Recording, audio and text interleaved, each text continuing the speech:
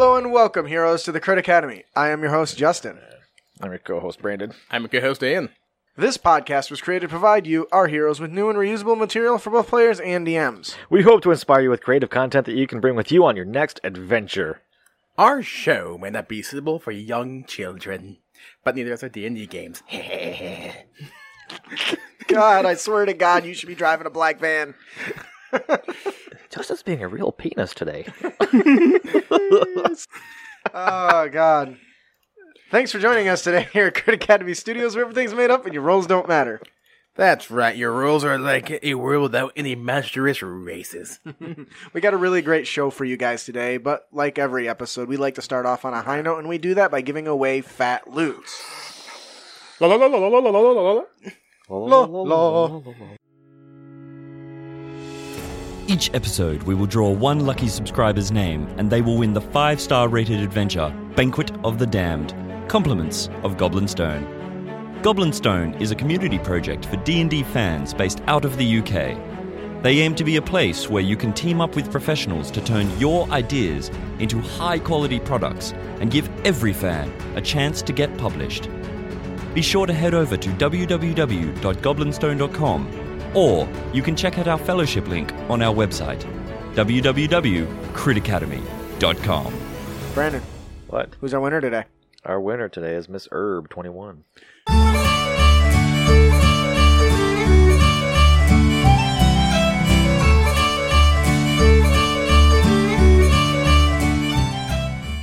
Congratulations, Miss Herb21. If you enjoy the adventure, please leave Goblin Stone a review.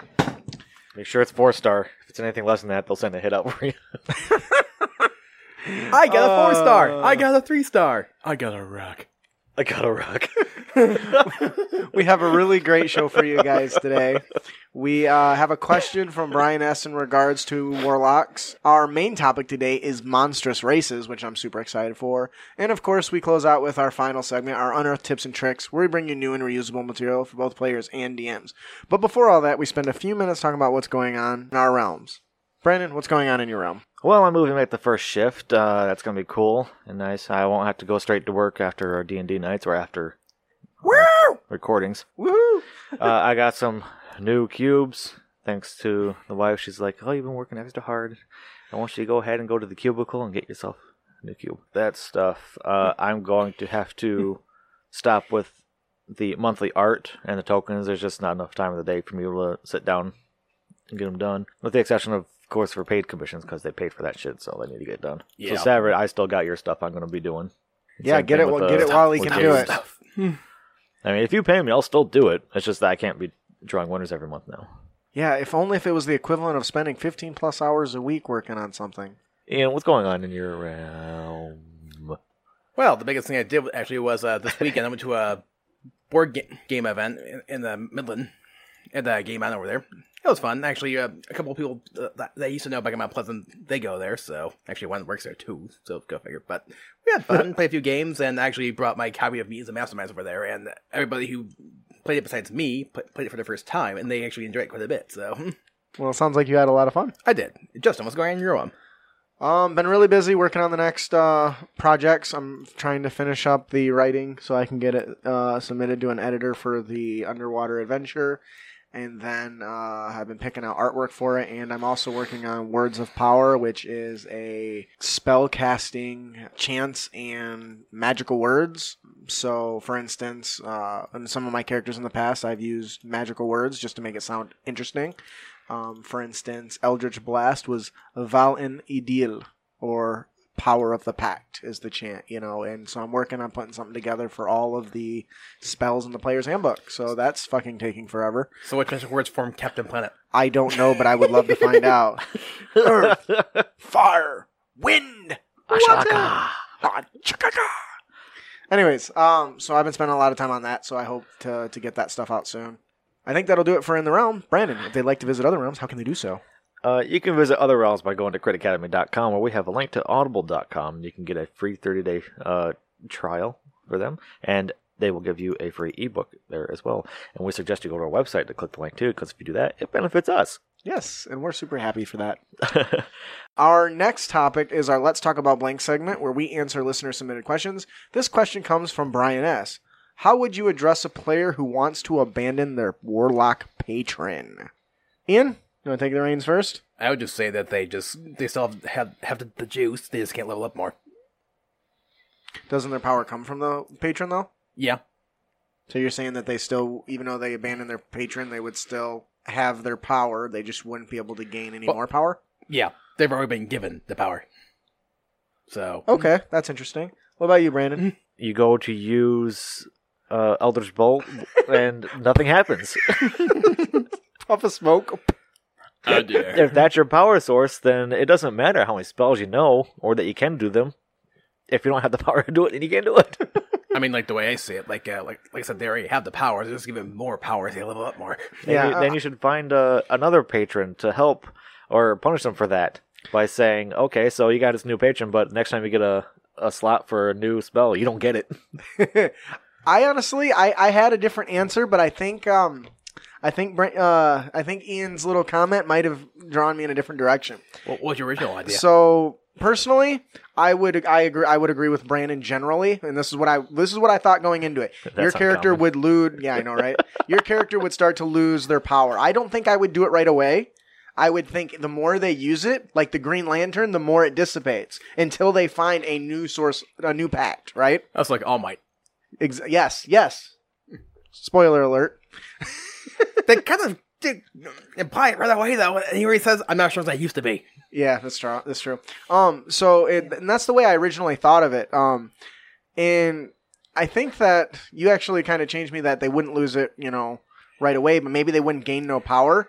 I mean, to me, it's kind of like when you learn martial arts as a monk, and your master doesn't decide to teach you no more. I mean, you still have your knowledge and your experience. Right, but their knowledge isn't where their power comes from. Like, they literally are filtering power. Like, I imagine like a invisible beam of energy is coming from their patron, and they're siphoning it off like little leeches. Right, but I mean, I'm saying that's like my general concept behind it, though. Yeah. Like, kind of like how in that case they are being given the training. It's like, well, you've already given the power, so ha! Yeah, when going into it, I honestly agreed 100% with Brandon, but you listen to your argument, I think, I wouldn't say I wouldn't leave them at it, but I would let their power decrease over time, like maybe over a 10-day or even a month. And that way it would give them time to find another pack, and I would describe it as you try to use that and you can't reach the power or something like that. And what if you can't get no more pack?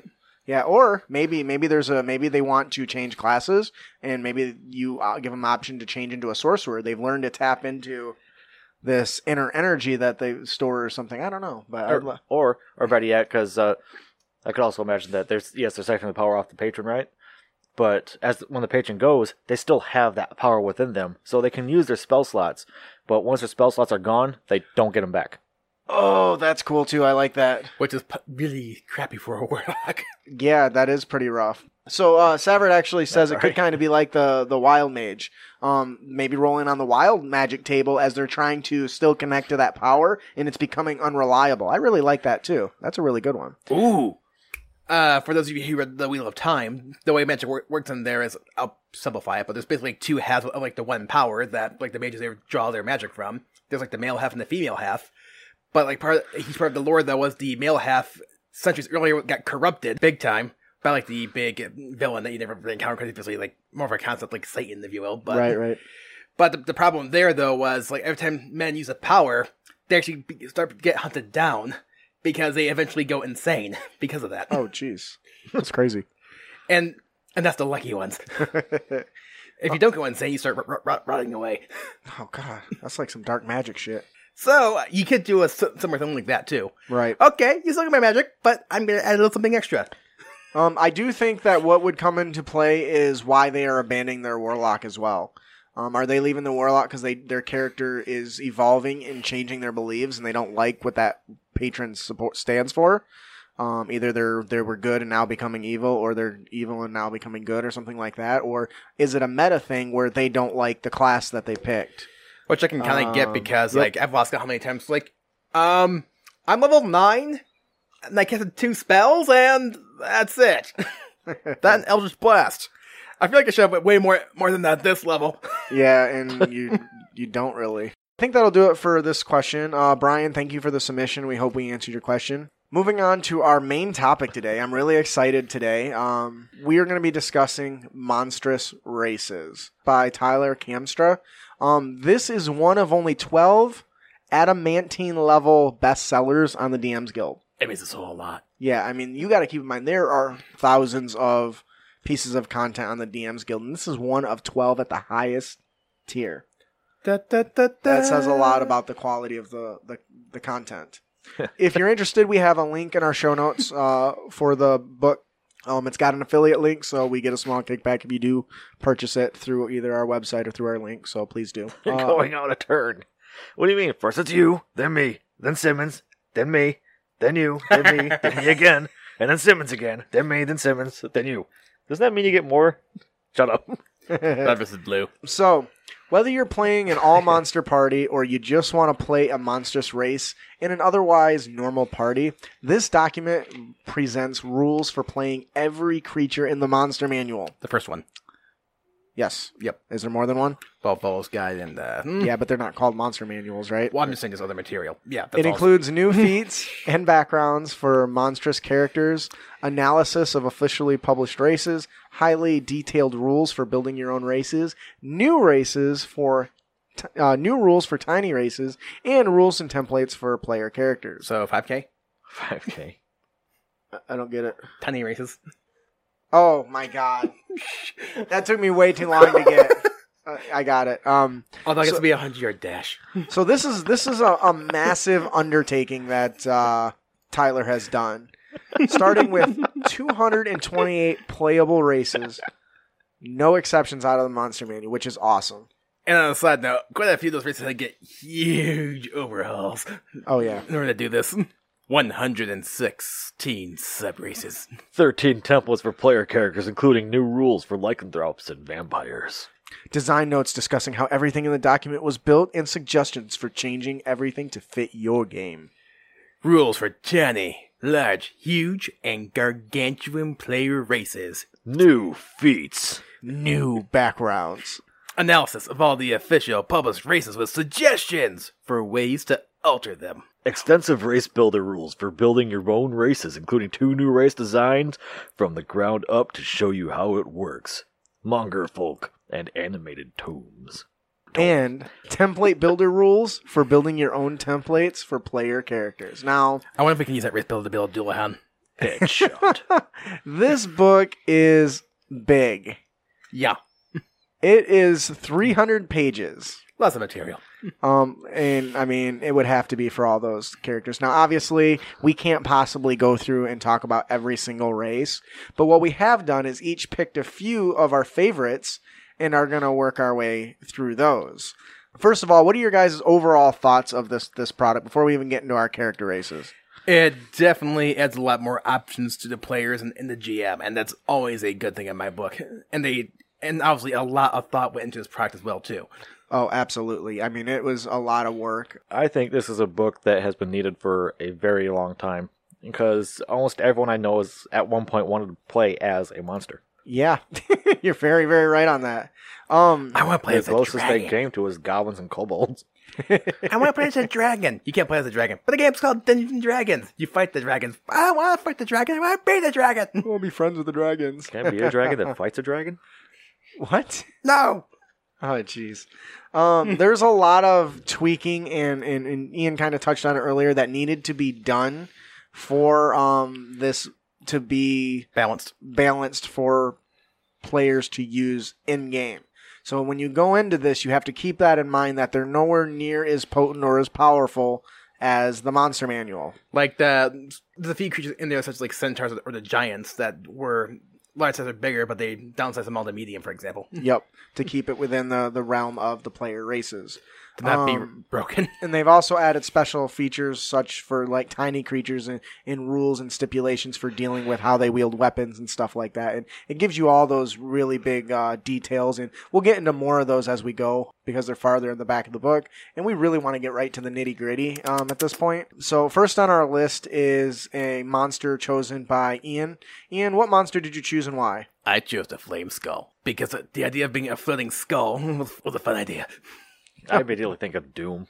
See, when I see Flame Skull, even though I know what it is as a creature, just a floating skull with fire around it, I always think Ghost Rider for some reason. So, do you want to tell us more about the special traits and features of the Flame Skull player race? Yep. First off, for obvious reasons, because you're a flaming skull, you're undead. So no food, no air, no nothing. You get plus 1 to Dex and Intelligence, and they're usually kind of evil and dabbling in dark magic, because, I mean, you're a floating flaming skull, and your size is shiny, your speed's 0, because, well, you're a freaking skull. But you do have resistance to cold and fire damage, and you can fly 40 feet and hover. That's pretty useful. Also, and you actually shed light in those 10-foot radius, because you're a flaming skull! Try being a Flaming Skull rogue. Look at a floating torch. I'm trying to be stealthy. You fucking glow. And they're also immune to being prone and paralyzed. Go figure! It's a great way to hide. But they also can't wear armor, and they can't wield any items or weapons because they have no freaking hands. So you're starting to see some of the restrictions, right? Yep. As a rogue, you blow out a brazier and then you sit in it. And people just think that that's what you are. Just think you're just a flaming skull brazier. Oh, and they also know Firebolt and Mage Hand. What is that called? That's the recalled magic, right? Yep, recalled magic. And I'll admit, another reason why I love this was because I came up with the concept in my head which fell apart, because there's no Dualhans in here. One player plays a flame skull, one player plays a Dualhan, so you basically act as his head. And then a third player plays as a nightmare. You combine and form Voltron. Oh my god. I'm a Death Knight! Bluff. Bluff. I'm bluffing. And needless to say, though, this race tends to lean a little bit towards the magic casting for really obvious reasons. Yeah, well, you missed this ability here, too, this rejuvenation. Yeah, that too. Upon falling to 0 hit points, you immediately stabilize. While unconscious, if you take damage in which is insufficient to kill you, you suffer a death saving throw. Failure as normal, but you remain stabilized. After 1 hour being unconscious, you stabilize and regain 1 hit point. No organ suckers. Yeah, you come back to life. That is dope. Like, how awesome is that? As long as they don't continue to stab you in the skull and break some shit. It also says that you can read, write, and speak common. So. Oh yeah, the other idea of a flame skull was, I read Judgment Files, and I like Bob.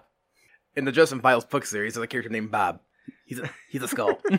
Brandon, can you tell us about playing a flame skull? Let's see, playing the Flame Skull. Flame Skulls are natural wizards. Their ability to fly and their resistances help them to remain out of harm's way, but they lack natural armor. Without the ability to wear armor, their AC can be problematic.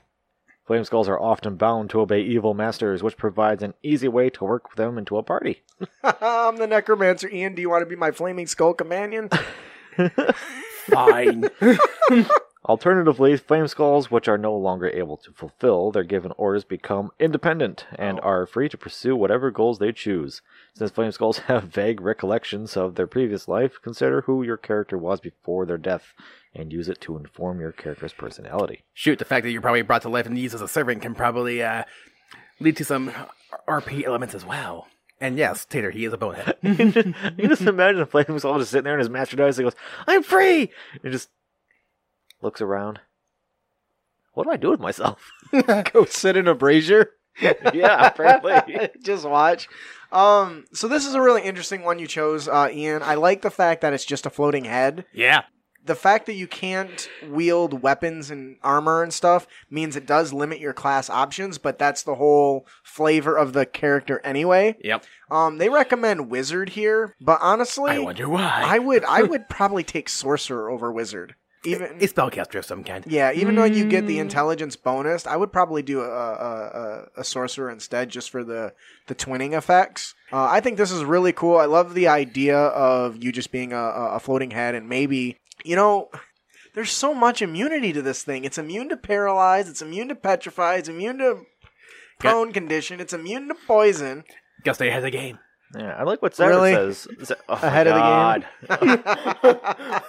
I like what Severan's saying is that there's lots of RP options. Oh, yeah. There really for is. sure. Because you're in a world where you are something that is insanely uncommon to see, and people are going to look at you with extreme prejudice. Floating head. Excuse me, miss. Have you seen your... Ah!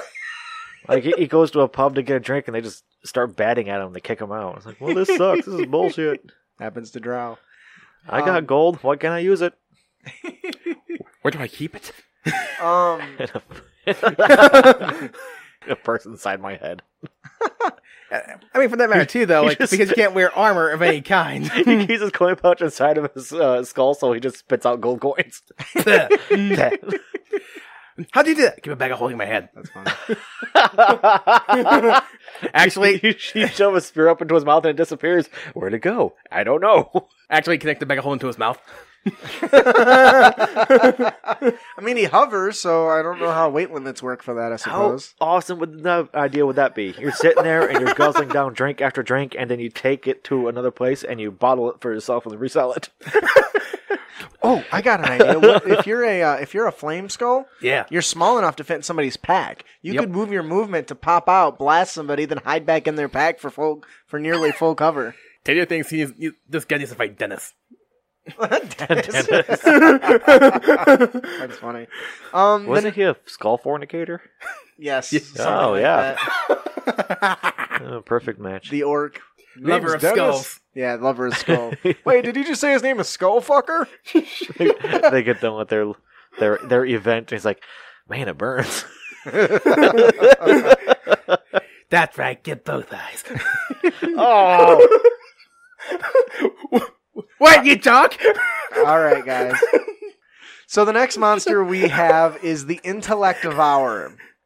These little bastards are my favorite. If you don't know what Intellect Devourer is, they're basically a walking brain, like a brain with like clawed paws and shit, and they climb inside and take over your players, which is dope. So here are the following racial traits. Your creature type is Aberration. You get a Dex increase of +1.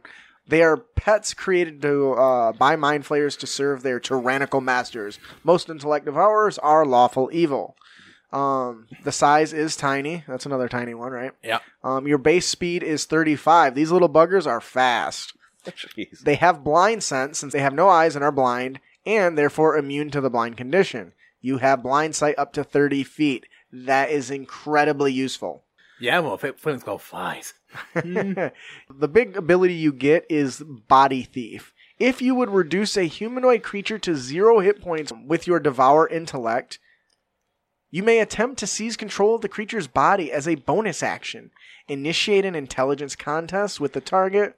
If you win the contest, instead of dealing the psychic damage normally dealt by Devour intellect, you magically consume the target's brain. Teleport into the target's skull and take control of the target's body. While inside the creature, you have total cover against attacks and other effects originating outside of the host. You retain your intelligence, wisdom, and charisma scores, as well as an understanding of deep speech, your telepathy, and your traits. You otherwise adopt the target's statistics. Man, there's a lot with this. You may remain inside the host for a number of rounds equal to the creature's intelligence score. During this time, you may access the creature's mind and memories. Each round, you may do one of the following. Cast one of the creature's spells using the appropriate casting time for that spell. Speak in a language that the creature speaks as a free action. Recall one specific memory or a piece of information in which the creature knows as a bonus action. After you use this ability, you can't use it again until you complete a short or long rest. Claws. Your unarmed strikes deal 1d8 slashing damage on hit. You can use a dexterity instead of strength for the attack and damage rolls of your unarmed strikes. Your unarmed strikes count as a weapon with the finesse property. That's important. For all the effects which require it, such as sneak attack. Next up, you have Devour Intellect. As an action, you can target one creature that you can see within 10 feet of you and which has a brain. The target must succeed on an intelligence saving throw or take 1d6 psychic damage. The DC for the save is 8 plus your proficiency bonus plus your intelligence mod. The damage increases by 1d6 increases as you hit higher levels. Look, Ma, no hands. You are unable to wield weapons or wear shields and cannot use items which require manipulation, which includes spellcasting, foci, wands, and tools, etc. Telepathy, you can communicate telepathically with any creature that knows a language within 30 feet, and you understand, and read Undercommon. Whew, that's a lot. As we were reading like the eat brain ability and they have the body, I kept on thinking like, all right, barbarian, come here. Wow, there's lots of room in here. So before we get too much into playing an Intellect Devour, what do you guys think about this? Night of the Body Snatchers. Pretty much. I think it's interesting. The more intelligence the creature has, it appears that you can maintain control of their body longer. But there's still a very short limit on how long you can hold control of them. Yep. I mean, an intelligence of 10 means a minute, right? But for a minute, you're like a druid. You take on the complete different form of another creature and all of its properties. Yep. But what I think is really interesting is the fact you acquire its knowledge. Because that's half the battle when sneaking into bases and stuff is trying to figure out where everything's at. If you take over a patrol who knows all the routes, you instantly know exactly how to get where you're going. I think it can perform a chain if you're fast enough. How long is one round? 6 seconds. 6 seconds generally. So you can kill somebody in less than a minute in combat, right? Oh, yeah. Oh, yeah, definitely. Yeah, so you just body hopping? You just keep doing that. Just keep body hopping through a fortress. What I think is cool about it is it can throw off confusion and allow you to break into locations that otherwise you would obviously stand out as a adventurer, right? Yep. If an adventurer breaks into a Gnoll's fortress, they're probably going to be the only person that's not a Gnoll or Goblinoid of sorts. But if you're this body snatcher and you're jumping from Gnoll to Gnoll to Goblin, you'd be like, yeah, I think you went that way. And everyone just chase it and you go the other way to the boss room. Am I the only one now thinking about that one episode of Rick and Morty? You're talking about the one where Rick keeps jumping from Rick to Rick? Yes. Yeah, that's a good episode. What kind of classes do you guys think would be good with this? Rogue. Yeah, that's so. That's just straightforward. Yeah, they say playing an Intellect Devour is a complicated creature. It's nimble and fast, which makes it a great monk or rogue. Its blind sight allows you to easily locate hidden and invisible enemies, but the short range means that the Intellect Devour is often blind to nearby foes. The Devour Intellect and Body Thief allow the Intellect Devourer to subdue foes with psychic damage, then seize control of the body of its humanoid. While controlling the humanoid in this way, the Intellect Devourer can use many of the creature's abilities, including its spellcasting. I'm now picturing an argument between a flame skull and an Intellect Devourer. You know, I think it would be a perfect event for one of these things. What's that? If they were a rogue assassin and they got a contract saying, if you can assassinate the king and make it look like an accident, we'll give you a bunch of gold. And while he's sleeping, you kill him somehow. You take his brain and you jump out the window. I really think this is a fantastic class. I think that not only being a rogue or a monk, I also think it would be a very cool a potential wizard. Because you could use a lot of the magical features to make you faster, like Expeditious Retreat or Mirror Image or things like that would allow you to gain an advantage on the foes you're attacking. Misty Step, getting right next to somebody and taking them over as quickly as you can. Definitely being a rogue, though, you can get more damage in quickly as well. So I can totally see me once again hiding inside a pack and then waiting as it's about to go down, jump out and claw it or something, knocking it unconscious and then stealing its body. That sounds so awesome. Shut up, you flaming skull, or I'll eat your brain. Ha! Joke's on you, you skull effer. I have no brain. Skull effort.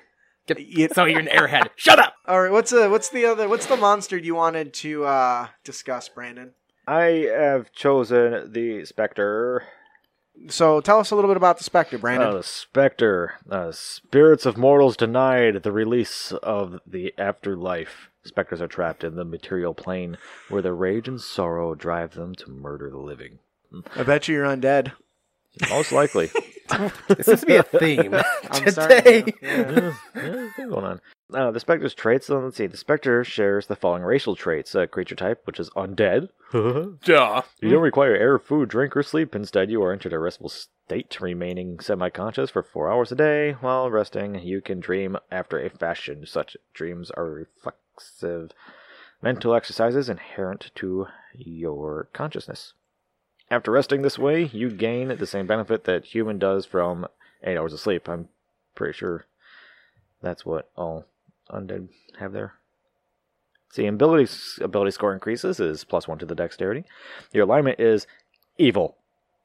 Man, Just it's almost just like evil. most of the monsters are evil. No, really? Not all of them. though. Murderous spirits. Most specters are chaotic evil, and that's the best kind of evil. Your size is medium. Your speed, your base walking speed is 30 feet. You get dark vision, Which is good. and so you can see within 60 feet. And in the darkness, as if it were just dim light. You can't discern color in darkness, only shades of gray. Like Brandon. some more than 50? I actually imagine that there's people who believe, well, what does that matter? And it's like, well, if a rogue is wearing a bright red cloak, but it still appears gray, and they're against a wall. Do you know what's important? Blue flower, red thorns. Blue flower, red thorns. This would be so much better if I wasn't colorblind. Deathly resistance. You have resistance to necrotic damage. You are immune to poison condition and to poison damage, which is always fun. You get flight, so you have the flying speed of 30 feet. To use the speed, you can't, of course, be wearing medium or heavy armor. You get life drain. Let you wear light armor, though. You can wear light armor. As a spectral, I just always thought you'd be incorporeal. They probably... That's the way I've always seen them, too. They probably just had to balance it that way. Yeah. I mean, It's like, I am made of ectoplasm. I cannot wear any armor. they probably mentioned in the design notes. You get the life drain. As an action, you may make a melee spell attack. This attack deals 1d8 necrotic damage. This damage increases to 2d8 at 5th level, 3 at 11, and 4 at 17. And Charisma is your spellcasting ability for this attack. Sunlight sensitivity, that sucks. Oh, that's lame. I thought the life drain ability gave you HP. For obvious reasons, it can't heal you. I guess it had to be.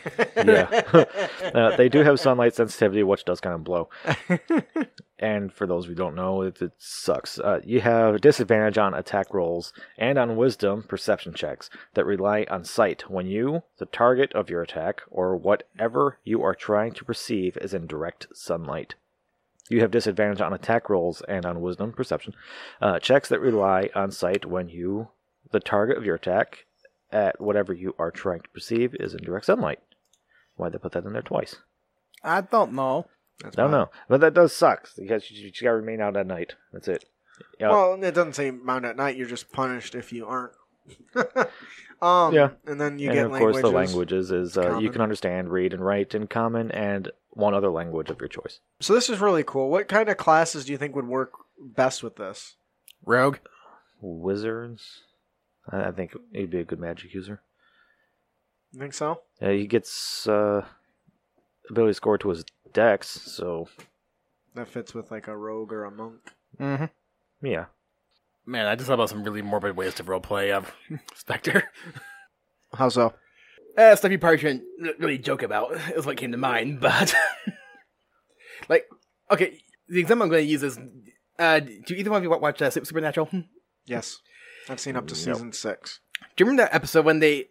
with the wishing coin where it twists and plays the wishes? Yep. Remember the teddy bear?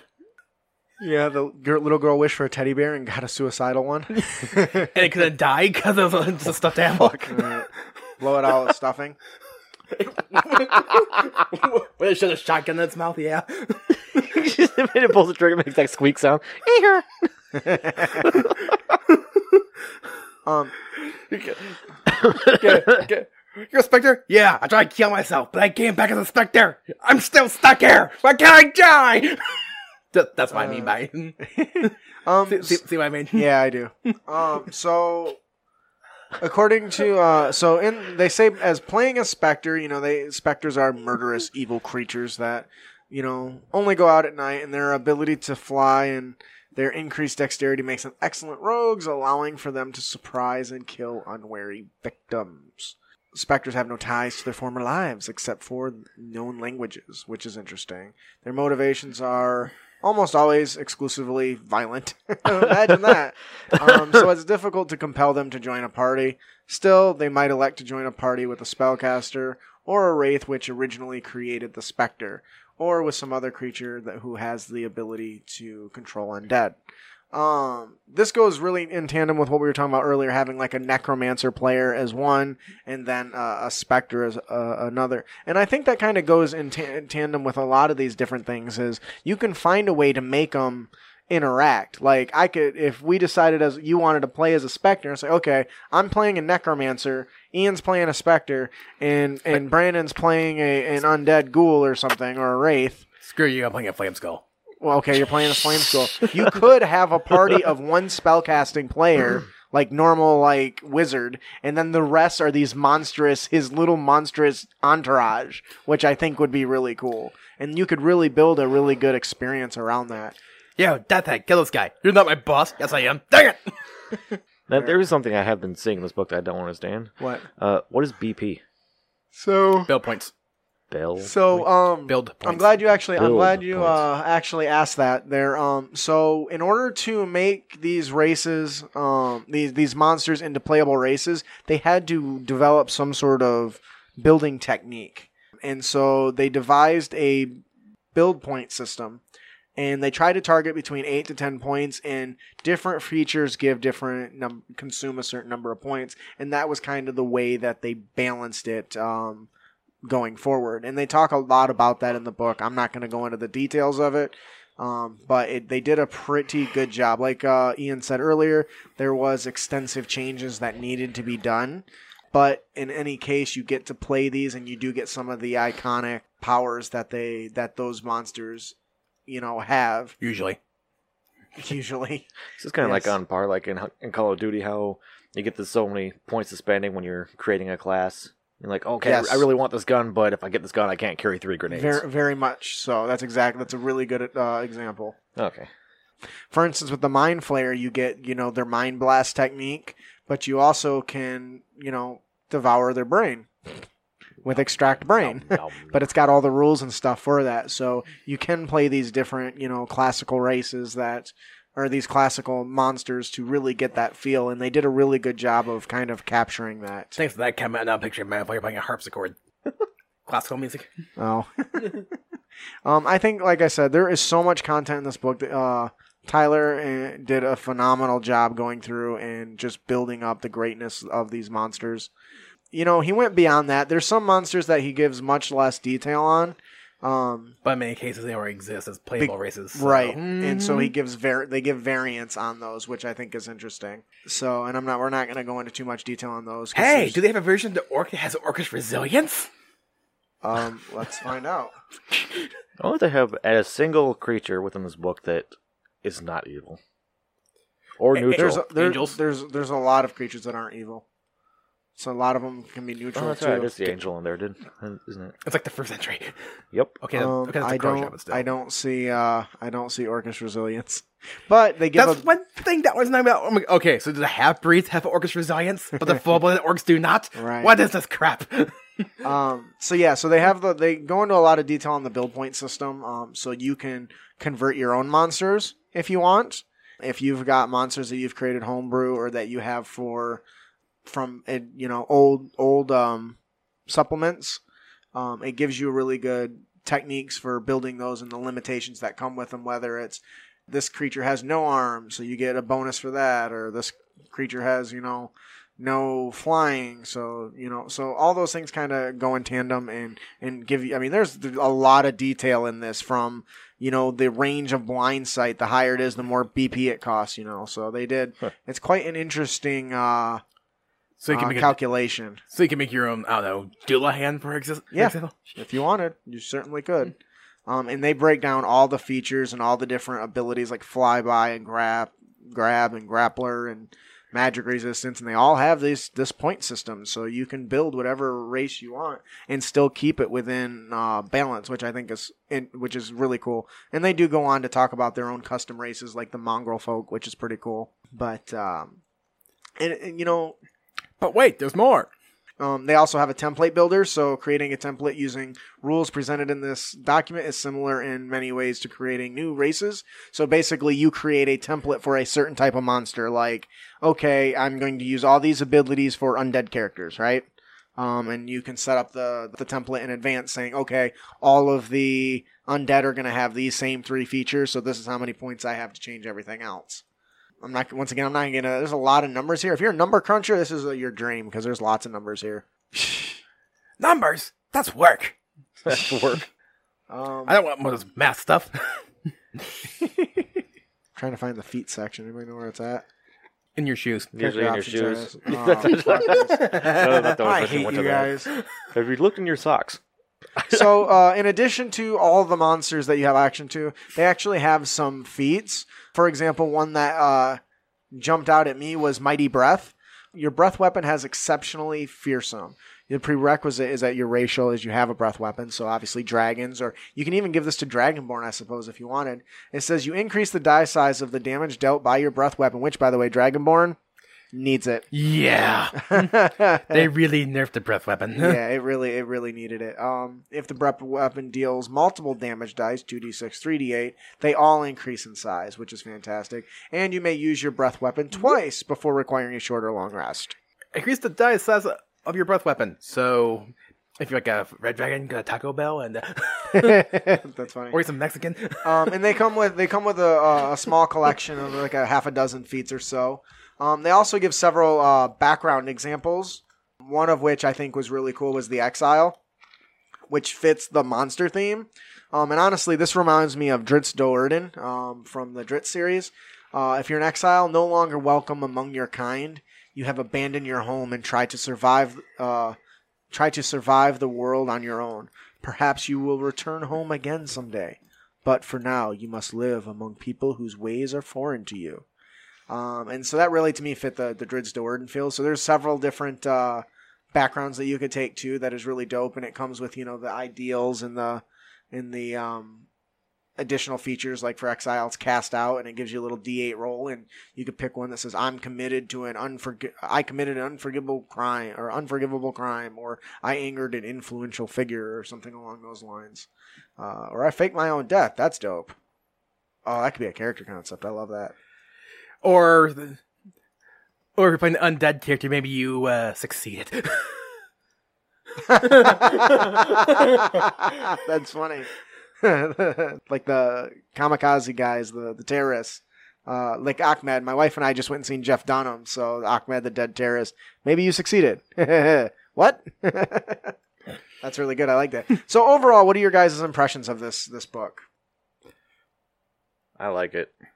I kind of want to make my own characters out of this thing. I want to run that flame skull. So I'm thinking, and if the patrons are listening to this, I think patron game, the extra credit game, I think I might let them all run monsters from this. If you're going to do that, I want to somehow be a part of that. Same. Well, we got to make sure the patrons fill out, but I'll keep you guys posted. But I think it would be really cool. You can let the think patrons fill it out. Make us be NPCs. I think you got Sarah's attention. Yeah, I see that. She's like, ooh. I think that I'm going to do that, and I'm going to let him be evil. And maybe I'll have him like defend a fort or something against oncoming adventurers, which I think would be fantastic. But that's something that I'm brewing in my head right now. What's he saying? I got dibs on Dennis. Getting a new rung for each skull I get. LOL. I think he says a new ring. All right. Well, I absolutely love this product. The Monstrous Races is a wonderful tool to give you something different in your games. I recommend this book. Tyler Kamstra did a phenomenal job. There's a link in our show notes. Pick up a copy for yourself. You won't regret it. Or even better. Oh my God. Have your players run monsters with this, right? Yep. And they come up against heroes, these foes, and that night you kill them all. Next week, you have them roll up new characters, and then you have to make them face themselves from last week. Ooh, I like that. It's like, so wait, we killed ourselves? Technically? That could be interesting. I like that. That should be impossible. Well, yeah, it should be. But I'm a flaming skull that's floating in the air and has no mind, so what do I know? Hey, this is evidence of the multiverse. All right, well, that'll do it for our main topic today. Definitely pick up your own copy of Monstrous Races. Before we move on to our final segment, we have another gift to give away, compliments of Loresmith. Each episode, we will draw another lucky subscriber's name, and they will win the best-selling adventure, The Claws of Madness, compliments of Loresmith. Loresmith is a small indie team of creative artists who remember exploring the realms together with friends. finding incredible places and meeting colourful characters along the way. They set out to deliver an experience that sparks those lasting impressions that pushed them to create their first standalone adventure, The Claws of Madness. This best-selling adventure is one that you don't want to miss. Ian, who's our winner? Our winner today is Lost Realm Rangers.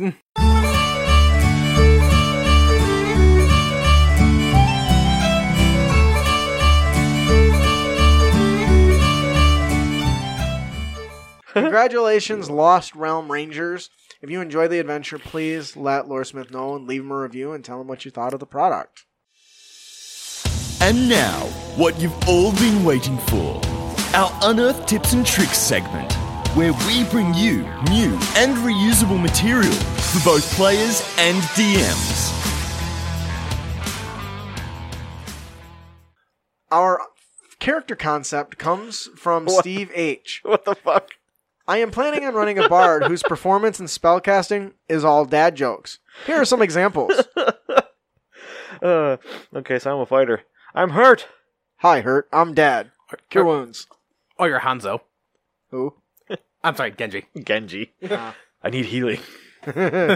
Here's the bard. Let's put an egg in our shoes and beat it as he casts Expeditious Retreat. What the fuck? Ian, how's that next one? I'm not mad, just disappointed. Vicious mockery. Vicious mockery. There was nothing worse than actually hearing your father say something like that. Being mad is way, way less than being disappointed. You sound like experience there, Brandon. Yeah, it's there. Ed says that's him. You are a failure at life. Just like I always knew you'd be. I just want you to know that psychic attacks are all in your head. Is that another vicious mockery? What the fuck? A werewolf. Werewolf is roaring. Why don't you give us a werewolf roar, Brandon? If you insist on attacking us, we're going to end up making you a werewolf. A werewolf. Oh, God, kill me. A werewolf. Oh, my God. Mr. Dragon, you certainly should not devour us. I mean, think about it. That paladin probably tastes just lawful. Oh my God! So this is very similar to the Punisher thing we did. Oh, Tater, your middle name is Everclear because that's how you were conceived. Your mama should have swallowed. Everclear. I'm sorry, Stan, but your daddy should have been a cum Stan on Gram titties. You know, son, I had to give up my hopes and dreams too. How long ago was that? How old are you? Aw, that's harsh. You know what makes that worse? That's from a cartoon. I know. Oh my God. That's from Fairly Odd Parents. What? That's like a 10-year-old show. Timmy asks his dad that. How old are you? I lost my hopes and dreams too. What happened? How old were you? Or when did that happen? Or when were you born? What do you guys think about this character concept? Do you want the leading cause of dry skin is? Towels. Oh, fuck, dude. Oh my God. Oh my God. That's really bad. What do you guys think about this character concept? It can be fun if you haven't done this prepared in advance. Yeah, you would have to have a big list prepared. Sure. That'll do it for our character concept from Steve H. Get dad jokes. The monster variant today is the swarm of electric eels. The origin is the swarm of poisonous snakes. New features: water breathing. The swarm can breathe only underwater. Go figure. Lightning aura. At the start of each of the swarm's turns, each creature within 5 feet of it takes 1d6 lightning damage. A creature that touches the swarm or hits it with a melee attack while within 5 feet of it takes 1d6 lightning damage. Can you guess where I got this from? Little Mermaid? Man vs. Wild.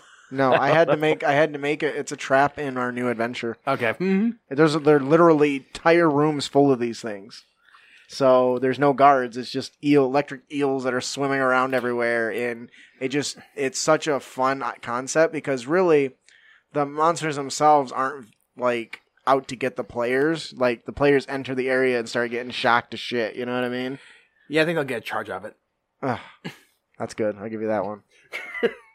What do you think, Brandon? I think that this would just be an annoyance.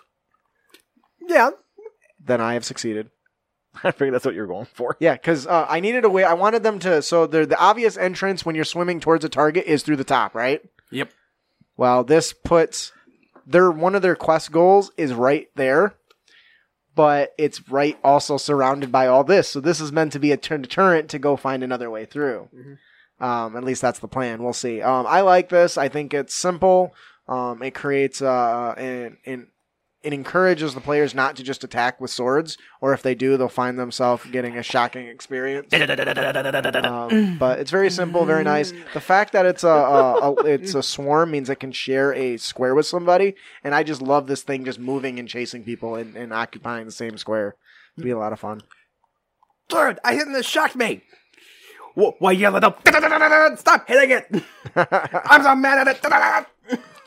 That'll do it for our monster variant, the Swarm of Electric Eels. Ian, can you tell us about the encounter of the podcast? The encounter is from Kilroy General, Percy's pet.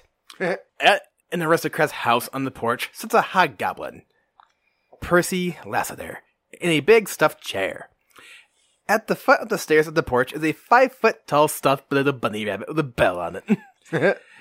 At the side of the house is a stable. Hunched over out of view is a hobgoblin that happens to have a stats of a hill giant named Malik. He's a wisdom experiment. If the players interact with Percy, he utters a warning to Malik. Malik stands up and tears a chunk of horse and turns to the party and starts walking towards them. Messing with the bunny enrages Malik. So this is really interesting. It was total coincidence we were talking about the big giant teddy bear, but this is kind of like that. Like that, you've got this science experiment thing, and with Easter coming up, this made sense to toss this giant stuffed killer bunny into the encounter. I think it's interesting because this could be an encounter that isn't designed to be something the players engage with. They could just walk by a house with a 5-foot-tall bunny rabbit with a bell on it sitting outside on this porch, and you just mention it in passing just to see if the players are like, wait, what? A giant stuffed bunny rabbit? I'm going to go poke it with a stick. Oh, look at that. This is a nice cute little bunny rabbit. It's meant to be something in passing, I think. I don't think it's meant to be just something that you sit in front. It's just when you're looking for like an encounter filler. I think it's a filler. Yep. I think that's what it's designed for. Hey, you're walking down the road, and there's the tavern on the left, and you see the inn down straight away, and to your right is a gentleman sitting on a porch with a giant stuffed teddy bear. It's filler, like half of Bleach. Just half? More like 3/4. What do you guys think about the killer bunny rabbit? I mean, I'm instantly thought of Monty Python and the Holy Grail, personally. But... Well, keep in mind, it's not the rabbit that's vicious. Oh, yeah. Okay, I got it. It's the giant... it's the hobgoblin. Hobgoblin with the giant stats that comes barreling out and ripping horses apart. Yep. Like, that's hilarious. Just like... Argh! What do you think? I think it's just a mind fuck. Why is that? You walk by and you see this shit. Happy Easter. Yeah, but... Why is there a 5-foot bunny rabbit there? So, all right, well, that'll do it for our encounter of the podcast by Kilroy General, Percy's pet. Don't go and poke at people's rabbits. Cute little bunny. Brandon, would you like to tell them about our magic item? Our magic item is called the Phoenix Rebirth. It's a potion and is very rare. Small, heatless tongues of flame lick the outside of a clear container, the inside burning with orange and red liquid flames. When you drink this potion, your body is wreathed in heatless flames, taking on the form of fiery bird for an instant. For the next hour, the next time you are reduced to 0 hit points, you can drop to 1 hit point instead. At the start of your next turn, you regain 2d4 plus 2 hit points. Yay! What do you guys think? Eris from Final Fantasy VII. Hey, Cloud, where's that Phoenix down? I really could have used one back there. Oh, man. I think it's a great way of knowing that if you're going to go into this adventure and you think there's a high chance that you're going to get killed, this is a great way to come back and go, nope, and you just leave. Yeah. And what's cool is it not only does it keep you from dropping unconscious, but it also heals you a little bit. A whole healing potion's worth, actually. So depending on what level you give this to at, it'll be more or less effective. But this is actually based off a class feature in Spellbreak. In Spellbreak, the Pyromancy class has the Phoenix Rebirth feature that when you die in a battle royale, usually you don't come back to life. This allows you to resurrect with half your hit points. So I was like, man, that's dope. That'd be an awesome consumable. And the fact that it's a consumable, you can give it away without fear of it unbalancing your game more than for a round. The digital is dangerous. I'm probably gonna die again. Go. Down it down. Any other notes on this? What do you guys, anything you think's cool? Would you like something like this? Would you hate something like this? I think it'd be a fun item. And labeling it as very rare is probably appropriate too. Yeah.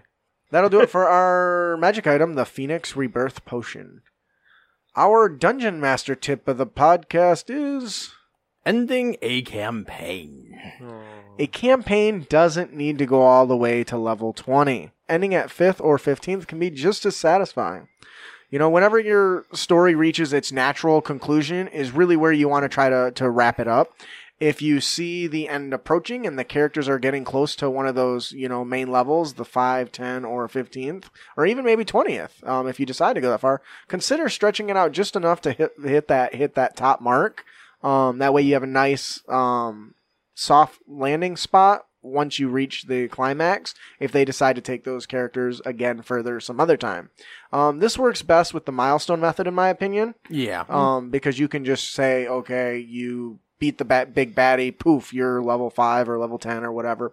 And it can be done with XP, but I feel like XP balancing is a little rougher to deal with and anticipate. Regardless of the level, though, make sure that you finish up any PC's personal goals before you close out a campaign, because that's what's really important to those players. You want to ensure that Jimmy manages to collect whatever artifact his family he's been hunting down or something like that. And if you can tie it into the climax, that helps.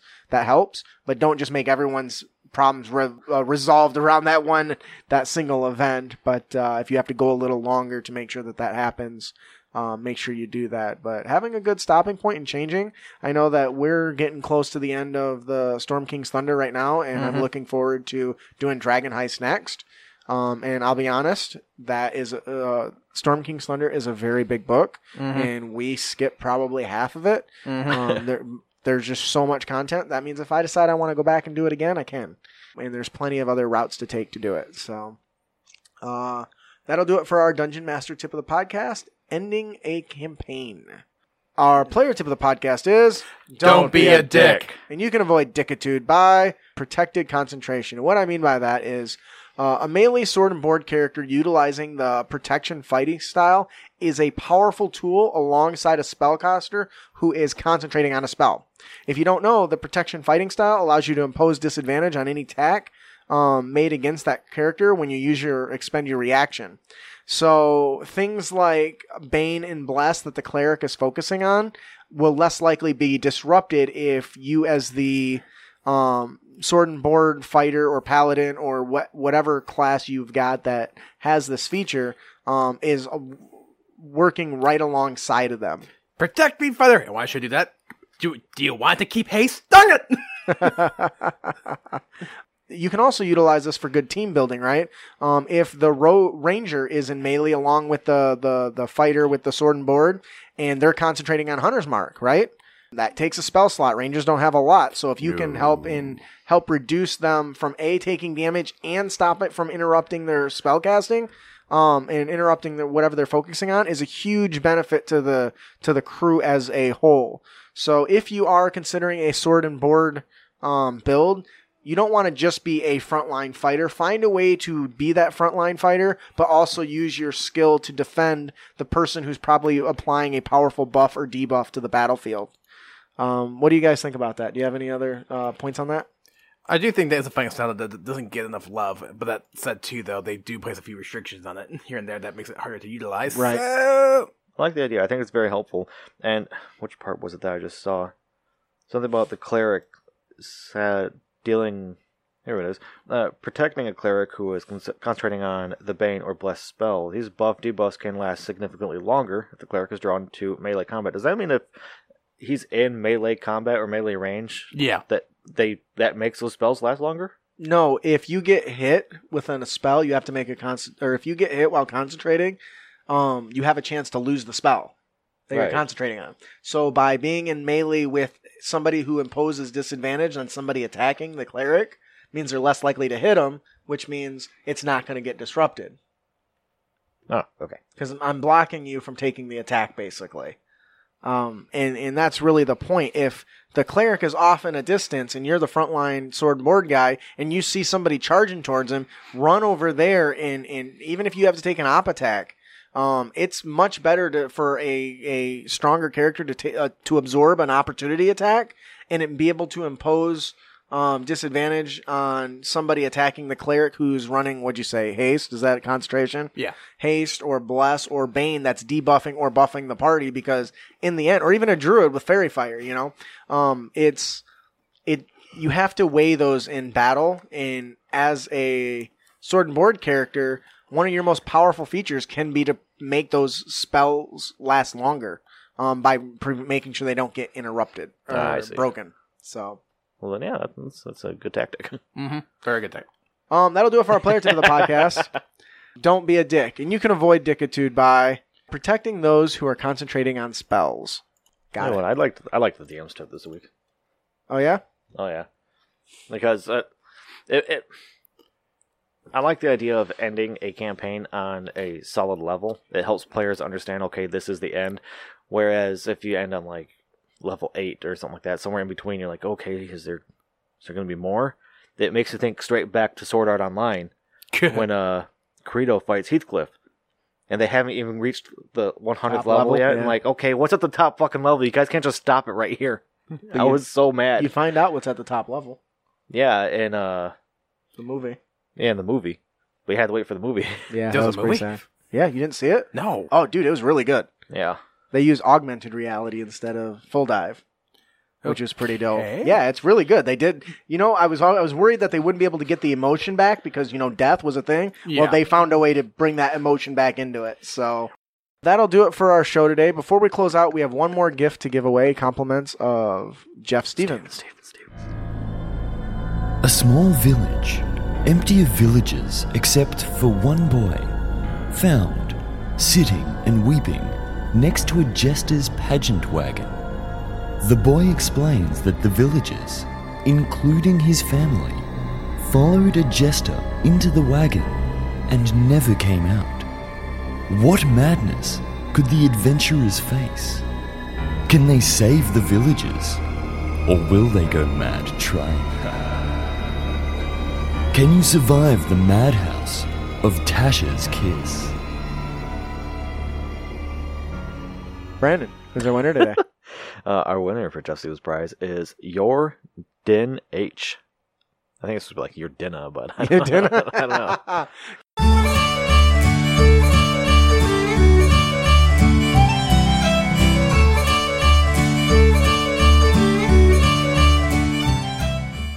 Congratulations, Your Dinna. If you enjoy the adventure, please let Jeff Stevens know.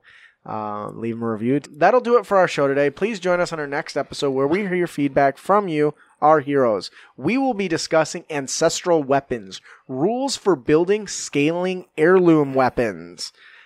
Early on in one of our episodes, we talked about evolving weapons. That's pretty much what these are, so stick around for that. If you have any feedback, unearthed tips and tricks, or topics you would like us to discuss, please send them to us. You can email them to us at critacademy.com.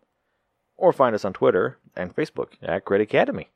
We hoped you've enjoyed your experience here at Crit Academy, and if you did, you can help others find the show by leaving a hopefully 5-star review on iTunes or your platform of choice.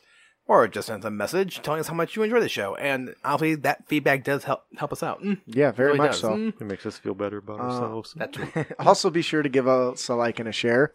If you would like to support the show, we have a Patreon at patreon.com/critacademy, or you can click the link on our website at critacademy.com.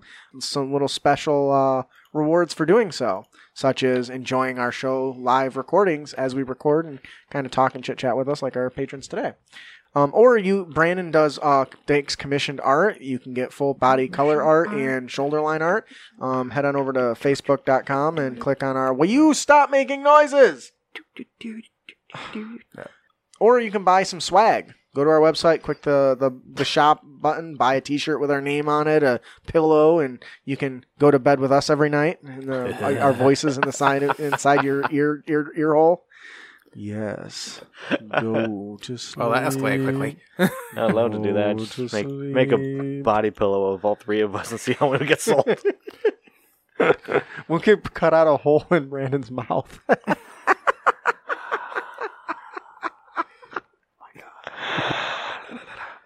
Make sure to subscribe to our show at Critacademy. Fuck you. Make sure to subscribe to our show at critacademy.com so we can help you on your future adventures, as well as be entered to win cool prizes each and every single week. You'll also find links to our fellowship members there as well. If you've not checked out Interparty Conflict, those guys over there, Gabe and Jeff, do a fantastic job of answering your questions and bringing you the best tabletop experience possible. Also check out D&D Character Lab. Garen and Dan create very complex and intricate D&D characters every week, argue over whose baby is better. And of course, we have our most recent podcast joiner. We have the Brute Force and Ignorance Actual Play podcast. Those guys do an awesome transatlantic D&D show, so definitely check them out. I am your host, Justin. I'm your co-host, Brandon. I'm your co-host, Ian. Thanks for listening. Keep your blades sharp and spells prepared, heroes.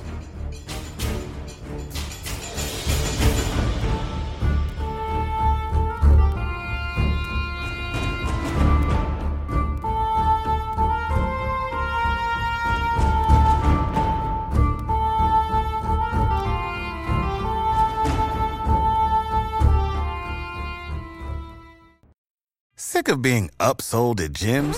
My guy, you're currently a base member? For $90 more, I can upgrade you to our Shred membership. For $130 more, you'll be a Swole member. And for just $300 more, you'll reach Sweat Platinum. At Planet Fitness, you'll get energy without the upsell. Never pushy, always free fitness training and equipment for every workout. It's fitness that fits your budget.